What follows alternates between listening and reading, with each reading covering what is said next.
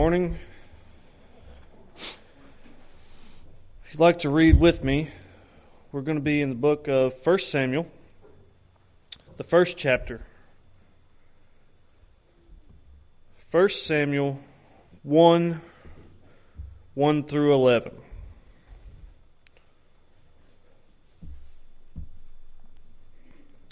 There was a man of Ramathaim Zophim, of the hill country of Ephraim, whose name was Elkanah, the son of Jerome, son of Elihu, son of Tohu, son of son of Zeph, and Ephraite. He had two wives, the one named Hannah and the other Peninnah. And Peninnah had children, and Hannah had no children.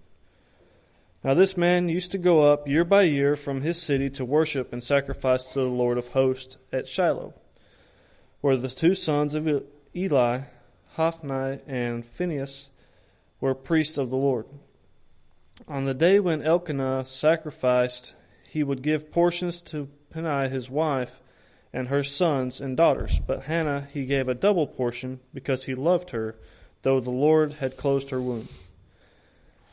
And her rival used to provoke her grievously and irritate her because the Lord had closed her womb. So when it went on year by year, as often as she went up to the house of the Lord, she used to provoke her. Therefore Hannah wept and would not eat. And Elkanah her husband, said to her, Hannah, why do you weep? And why do you not eat? And why is your heart sad? I am not more to you than the 10 sons. After they had eaten and drunk in Shiloh, Hannah rose.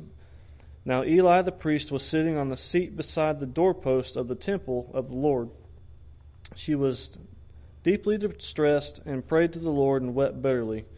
And she vowed a vow and said, O Lord of hosts, if it will indeed look on my affliction of your servant and remember me and not forget your servant, but will give to your servant a son, then I will give him to the Lord all the days of his life, and no razor shall touch his head.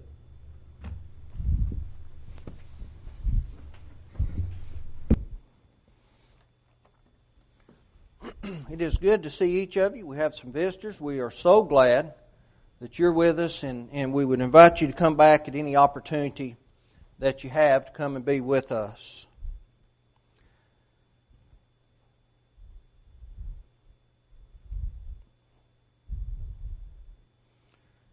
We can turn on the TV and we can watch the news, or we can read the news, look at the newspaper, and one of the top subjects that we read about or hear about is the finances of this country. We hear about the stock market, its ups, its downs, how the future looks based on its movement. And that's very interesting to us for a whole lot of reasons. A lot of people have retirement accounts in the stock market. They have their business is in the stock market. That's how they make their primary money outside of retirement accounts. And did you know that the stock market of the United States is worth $30 trillion? $30 trillion. That's a sum greater than what we can really comprehend for the most part. It's hard to understand something being worth $30 trillion. And that's just the stock market of our nation. That's not including the Asian markets or the European markets or things like that. But the thing about the stock market is those who invest their money in the stock market do so they can make a profit, so they can grow a retirement account, or so they can make their living in such a way that they can afford to live in this world, and they want to make a profit, right? You buy stocks or bonds or municipals or whatever it is, and the whole point is to profit.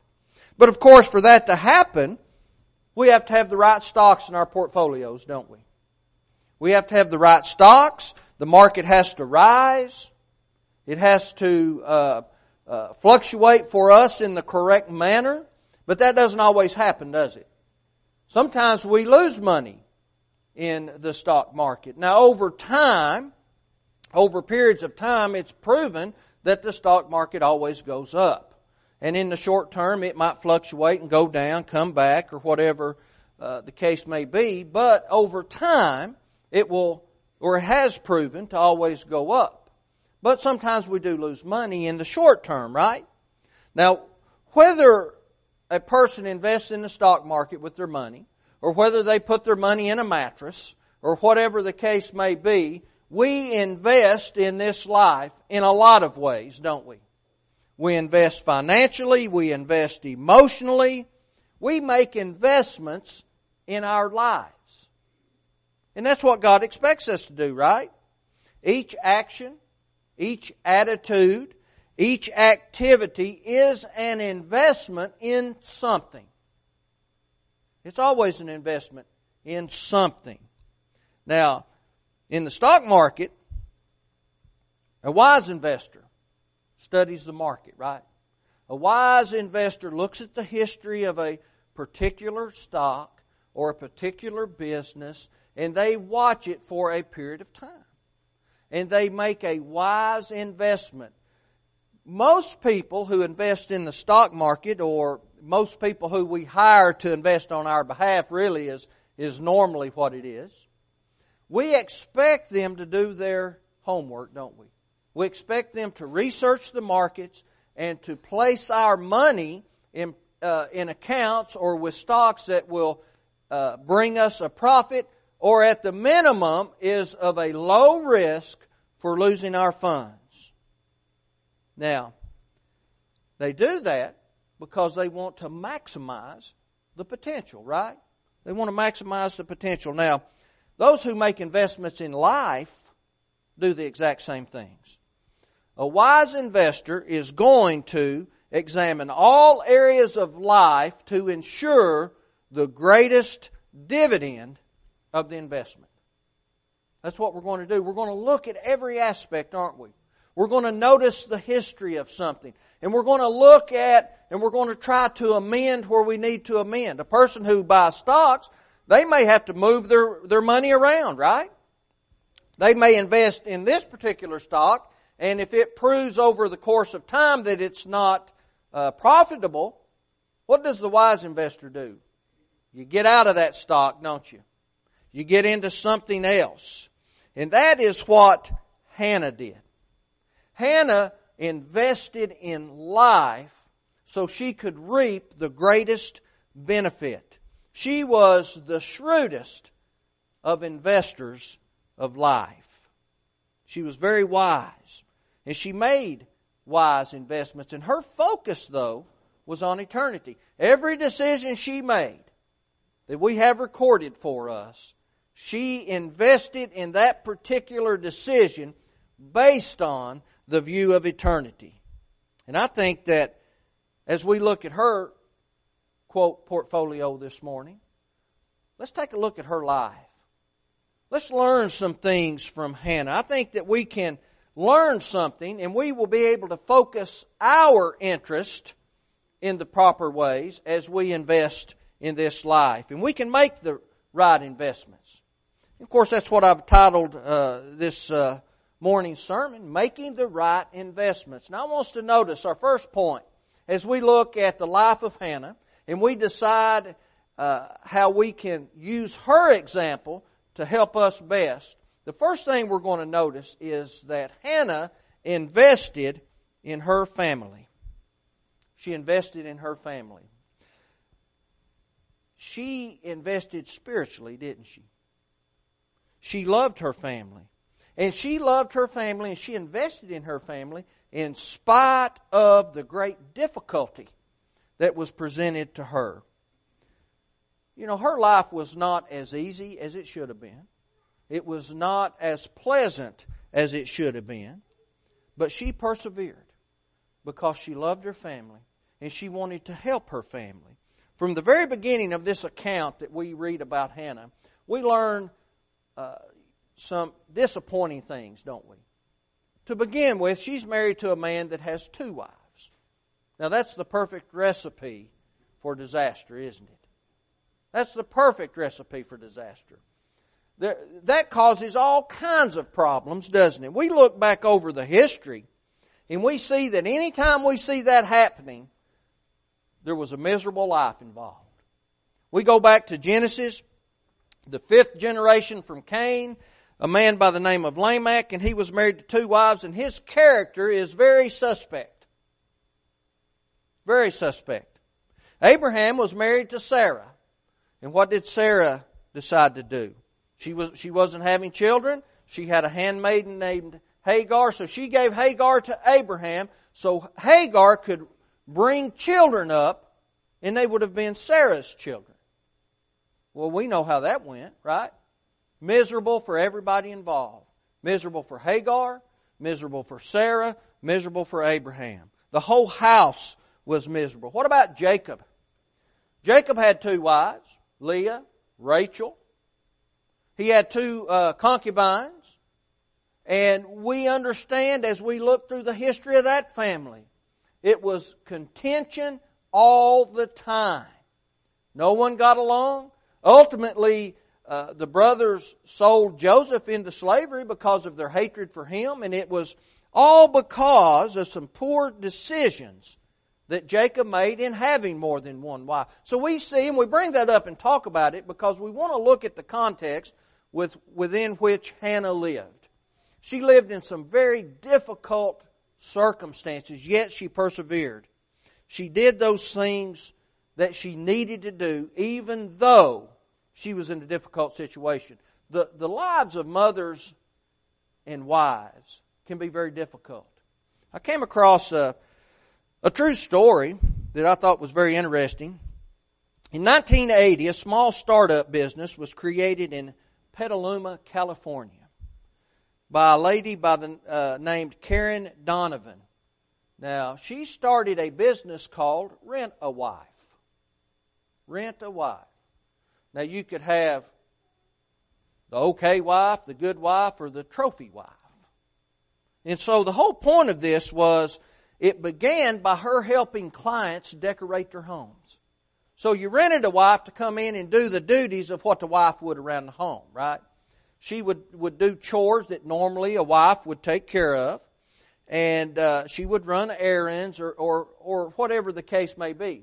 Well, about 4 months into her endeavor, it was going really well. So she decided, and she tried to enlist her father to expand the business to rent a husband. You could rent a husband, he'd come and clear the drain, put up curtains, mow the yard, fix some things around the house. And then jokingly she said this, we're going to start Rent-A-Family. She was going to get her 2 sons and they were just going to rent a family. And she said, we can do what any family does. She said, we can come over and eat all the food, turn on all the lights, put handprints on the walls, take showers and leave the towels on the floor. And when the clients are finished with Rent-A-Family, they call Rent-A-Wife to come and clean up the mess. She said it just gets better from there. Of course, that's a humorous, a real-life account of this lady that started this business. But the idea that we're talking about is the life under the best of circumstances. Wives and mothers are difficult. And we're looking at Hannah. Hannah had a life that was very difficult. She lived under trying circumstances, but Hannah had her mind on spiritual things. And she wanted to invest in this life in view of the next life. You know, one thing that God never promised us, He never said that the family would be an easy place to live, did He? The family is wonderful. It is the greatest benefit this side of the church that we have in this life. The family. But it's not always a bed of roses, is it? Sometimes we have difficulties in our families. There are going to be disagreements. There are going to be problems that arise. But do you know what the secret is to keeping the family together? Is just that, never giving up. See, the problem with the family is it's full of people, right? And therein lies the potential to have difficulties. But Hannah persevered under trying times, and she invested in her family. Now, the Holy Spirit gave us the recipe for having a family of which God can be proud. Paul commanded this. Ephesians 5, beginning with verse 22. He said, "Wives, submit yourselves unto your own husbands as unto the Lord. For the husband is the head of the wife, even as Christ is the head of the church, and He is the Savior of the body. Therefore, as the church is subject unto Christ, so let the wives be to their own husbands in everything."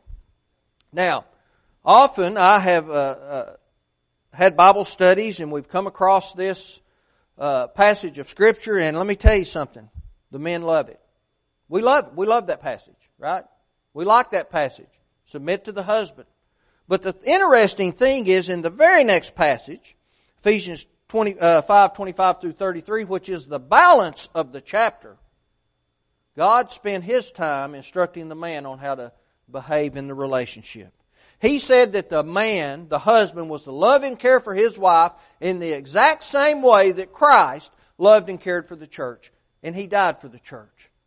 Now, if you have a wife who is in godly subjection, not a dictatorship, godly subjection to her husband, and you have a husband who loves his wife to the point he would die for her, it doesn't get better than that in this world. It doesn't get better than that.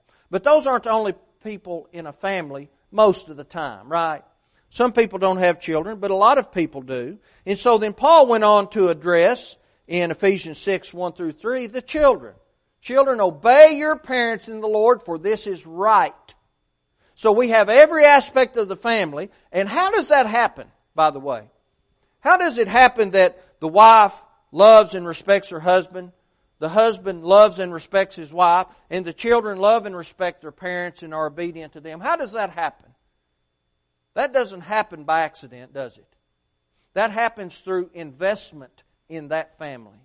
That happens through encouragement to the family. It happens through example to the family. Godly parents train up their children to understand that being obedient to the parent is what God wants. And by being obedient to godly parents, we are being obedient to God. And that's hard for children to understand sometimes, isn't it? Living in a family in the way that God wants us to live is not always convenient. Not convenient at all, is it? Sometimes we have to choose God over entertainment. Sometimes we have to choose God over sports activities. Sometimes we have to choose God over vacations or things of that matter. And you know what young children do not always understand? That's how it has to be and why it has to be that way. They don't understand that. And that makes it inconvenient sometimes to invest in the family properly, doesn't it? Sometimes it's just easier to take the easy way out and not fuss and argue and have an issue with a child. But that's not what God wants, right? By investing in the family, those lifetime investments, even though they're difficult at times, will reap eternal dividends. Especially, it's difficult when we're talking about discouragement. Hannah had another person living in her family. Her name was Peninnah. And Peninnah was her husband's other wife. And that's discouraging. One of the things that discouraged Hannah was that she didn't have children. Now, in that culture, that was terrible. That was something that you would be ashamed of, the fact that you didn't have children. Now, that wasn't Hannah's fault. But in that culture, they looked down on that. And so Peninnah did her best to always remind Hannah that she did not have children. And she used that as a way to discourage Hannah, to mock Hannah. She made Hannah's life almost unbearable. Yet, Hannah maintained her investment. Family can be just like that, can't it? Sometimes we can become discouraged. Sometimes things happen in our families, and it bothers us. Now, our circumstances, hopefully, are never going to be exactly like Hannah's in her context, but there are other aspects, right? Sometimes we may look out over our families and we may say, this just hasn't really turned out the way I wanted it to. And not necessarily through the fault of the parent or anything like that, but sometimes we look out and we say, this just isn't going in the direction I want it to go. Sometimes our children do not do what we want them to do. Sometimes our spouses do not behave in the way that they ought to behave, and we look out, and that's discouraging to everyone involved. But what do? I think we can look at Hannah, and we can persevere. We can overcome. Has a family member, a husband, a wife, a child, have they ever felt underappreciated? Have they ever felt taken for granted? You know, it was so funny for years, and we continue to talk about this. When our children were little, we talked about the kitchen fairy who always put the dishes up out of the dishwasher. You know, you had the clothes fairy who folded everything, and you know, you open up the closet and there just happened to be clean towels there all the time. You know, and we don't think about those things, do we? We don't think about that often. We just kind of take that for granted sometimes. You know, we take for granted that, well, we're going to have a meal this evening.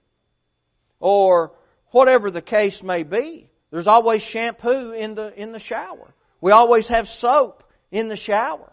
Right? Well, there aren't any fairies, are there?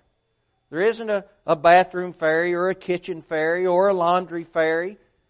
There's always someone doing it, and that person may be taken for granted. That person may be underappreciated. And we need to consider that, right? But even when that happens, what does that individual need to do? We maintain our investment. That doesn't mean we don't try to improve the situation. That's not what I'm talking about. People need to appreciate the other members of the family. But we maintain our relationships and our investments. And when we do that, when we invest in the family and we shore up that foundation, look, we can overcome a lot of things, right? We need to be careful what we sow, right? Paul talked about that. He said, sow the right things so you can have the right harvest. In essence, is what he said, Galatians 6, 7 through 9. If we make the proper effort to invest in our families like Hannah did. She invested in her family through difficulty and through discouragement. You know, we can be confident that we've done what we can do. And then even if a child or whatever the case may be does something that we would not approve of or we don't agree with, you know, we know that they still have that opportunity to overcome because we invested. If we don't invest, there'll never be an opportunity to overcome, will there? We have to invest. You know, Hannah invested wisely in her family. And she also invested wisely in her faith. That's our second point. As important as Hannah's family was to her, the main thing in her life was her faith and her belief in God and her obedience to God. That was the most important thing. And that's how it should be, isn't it? When a couple marry, that husband or wife relationship comes second to God. It's hard for us to understand that a lot of the times, isn't it? It's hard for us to put that in the proper perspective, but we have to try to overcome that. The thing about Hannah was her faith was a very personal faith, right? She had a very personal faith. She interacted with God on a very personal level. We see it in the conversations that she had that are recorded for us. We see it in the way she poured out prayers to God and the way she praised God. She knew who God was. She did not just know about God. She knew who He was. It was very personable, right? Now, there are times when we've done all we can do and our investment just simply does not pay off. That happens in the financial world, doesn't it? We've done the research, we've invested the money, we did it the proper way, and sometimes it just does not pay off. Now, when that happens in our spiritual lives, that's very difficult, right? We may invest our time, we may invest our love in our family and in our faith, and sometimes things just don't pay off. Not because we haven't done what we need to do, but that's just the way it is in this world sometimes, right? So what do we do? What do we do? We need to understand that God still loves us. Those times are going to come into our lives, and we need to make sure that we're still investing and we don't stop. We keep going, right? We continue to have a personal faith in God. We continue to rely on God. We continue to honor Him because He loves us. Even when things in this life do not go according to what our plans are, right? What do you think Hannah would have done if she had never been able to have a child? Well, I'm confident that Hannah would remain faithful. Hannah may not have been a mother, but she would have been a wonderful wife, continued to be. She would have been very faithful to God. She would have carried on in the ways that God wanted her to carry on in this life. So what do we do when we've done all we can do and it still seems like it's just not working out? What do we do in those cases? You know what a lot of people in the world do? They turn their backs on God. They get angry with God. I can understand that feeling at times, right? As people, we make poor choices. We allow our emotions to overcome us. So we lose something very important to us in this life and we become angry. And a lot of times we give that anger in a misguided way and lay it at God's feet. But what do we need to do? Peter encouraged his readers, and he talked about that very thing. We need to do all we can do, and then he said this. He said, "Humble yourselves therefore under the mighty hand of God, that He may exalt you in due time, casting all your care upon Him, for He careth for you." When we've done all we can do, when we've lived this life in the way God has asked us to do, and we cannot do any more, we need to turn that over to God and He'll handle it. He'll handle it. He'll take care of it. That's why Paul said we walk by faith and not by sight. 2 Corinthians 5, verse 7. And God will exalt the faithful in due time. Sometimes bad things happen in this life. But if we have a very personal faith like Hannah did, we can overcome. Her faith was a very personal faith, but it was also a very practical faith. I think sometimes the world, not sometimes, a majority of the time, the world misunderstands faith. They believe that just knowing about God is what we need. We need to have a personal faith. We need to know about God, but we need to know who God is. But we have to have a very practical faith. Hannah leaned on God for the things in this life that she could not control. She looked to God for guidance. Her faith was demonstrated in the life that she led, wasn't it? Someone could look at Hannah and they would have known and understood she was a follower of God. We can't just proclaim a faith in God. We have to live a faith in God. People have to be able to look at our actions, right? Paul demanded that the Corinthians maintain a very practical faith. Notice what he said to them. He asked them a very important question. He asked, "Know ye not that the unrighteous shall not inherit the kingdom of God?" Everybody ought to know that, right? They should have especially known that. He goes on to say, "Be not deceived. Neither fornicators, nor idolaters, nor adulterers, nor effeminate, nor abusers of themselves with mankind, nor thieves, nor covetous, nor drunkards, nor revilers, nor extortioners shall inherit the kingdom of God. And such were some of you, but ye are washed, but ye are sanctified, but ye are justified in the name of the Lord Jesus and by the Spirit of our God." See, what they had here was a practical faith, wasn't it?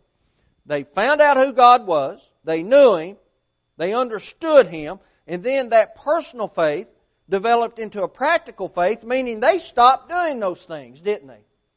That's the practical faith.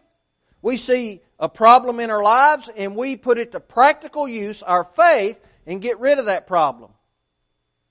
You know, we always try to make application, right?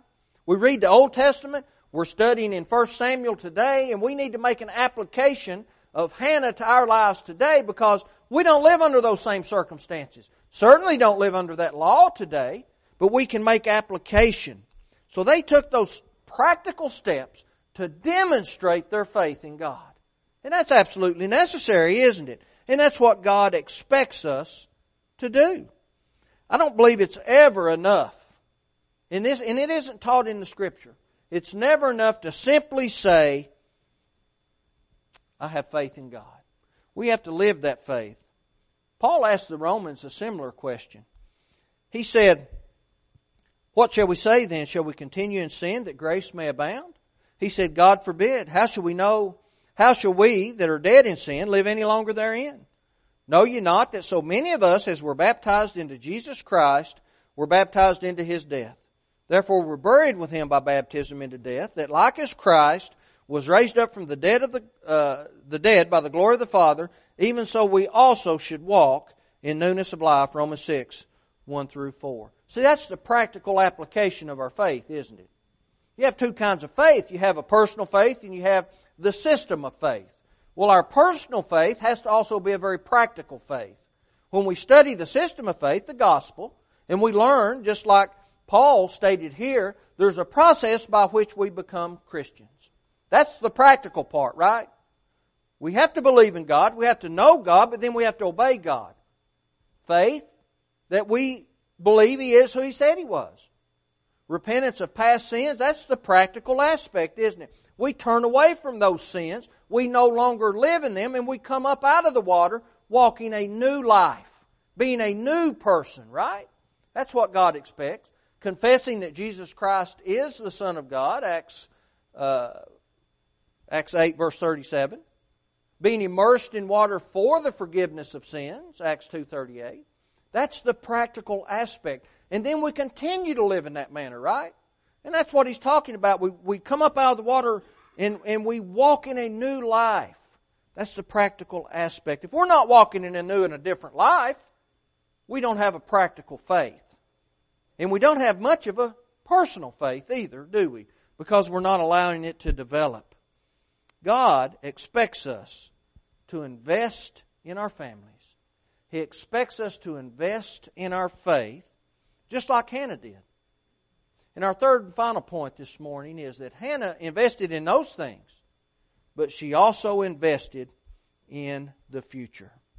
Hannah invested in the future. She committed herself to the future, didn't she? She didn't stop. She never stopped. How often have we seen people who stop investing? They stop their commitment. They fall away, right? That's what Paul talked about in Galatians 5. The Galatians were falling away. They had stalled their commitment. They were committed to Christ because he was writing to the churches of Galatia. They were Christians. But they allowed their commitment to grow cold. He said, now you're in danger of falling away. Verse 4. So we have to be very careful with that, right? In her situation, we see her commitment as a mother. She made the ultimate commitment, didn't she? She gave her child to God. She held nothing back. She gave all that was important to her in life. I think it is of great importance for every parent to commit their children to God. We ought to, all of us, give our children to God. They're His. And we want them to get to heaven. That doesn't mean we go drop them off at a congregation, at a church building somewhere. We're not living in the same context of which Hannah lived. We're not going to drop them at the tabernacle, but we give them to God in their training, in the way we bring them up, and helping them get to heaven. We have to commit to investing in their future, right? It's our future and it's their future. Before Samuel was even born, Hannah committed that young man to God. She gave the greatest blessing of this life, outside of obeying the gospel, outside of finding a husband or a wife who we love. There's not a greater blessing in this world than our children. And Hannah committed him to God. That godly wife and mother, she didn't make a momentary commitment, did she? She made a lifelong commitment. And she did that because she wanted to ensure that her child went to heaven. Who's going to be the next generation of Christians in this life? Who's going to be the next generation who goes out into the world and teaches the gospel and preaches the gospel and brings others to Christ? Who's that going to be? The older folks, we're going to go away one day, aren't we? We're not always going to be here. So we have to invest in our future by bringing up our children and letting them carry on. She sowed a seed that's still being reaped today. We're studying about Hannah this morning, her great example. She invested in Samuel's future, and she invested in our future. Can you imagine how difficult it must have been for Hannah to hand her child over to Eli? At the time he was weaned, she took him up. He would have been about 2 years old. She took him to the tabernacle. She left him there. Do you know how difficult and inconvenient it must have been for her to go every single year, one time a year, to visit with him? And the heartbreak that she must have felt every year when she went back home, leaving her child behind. You know, it can be inconvenient for parents sometimes to invest in our children, but we need to do that. And they don't always understand. We talked about that. They don't always understand why they're not allowed to do certain things that other children are allowed to do. It's hard to explain that.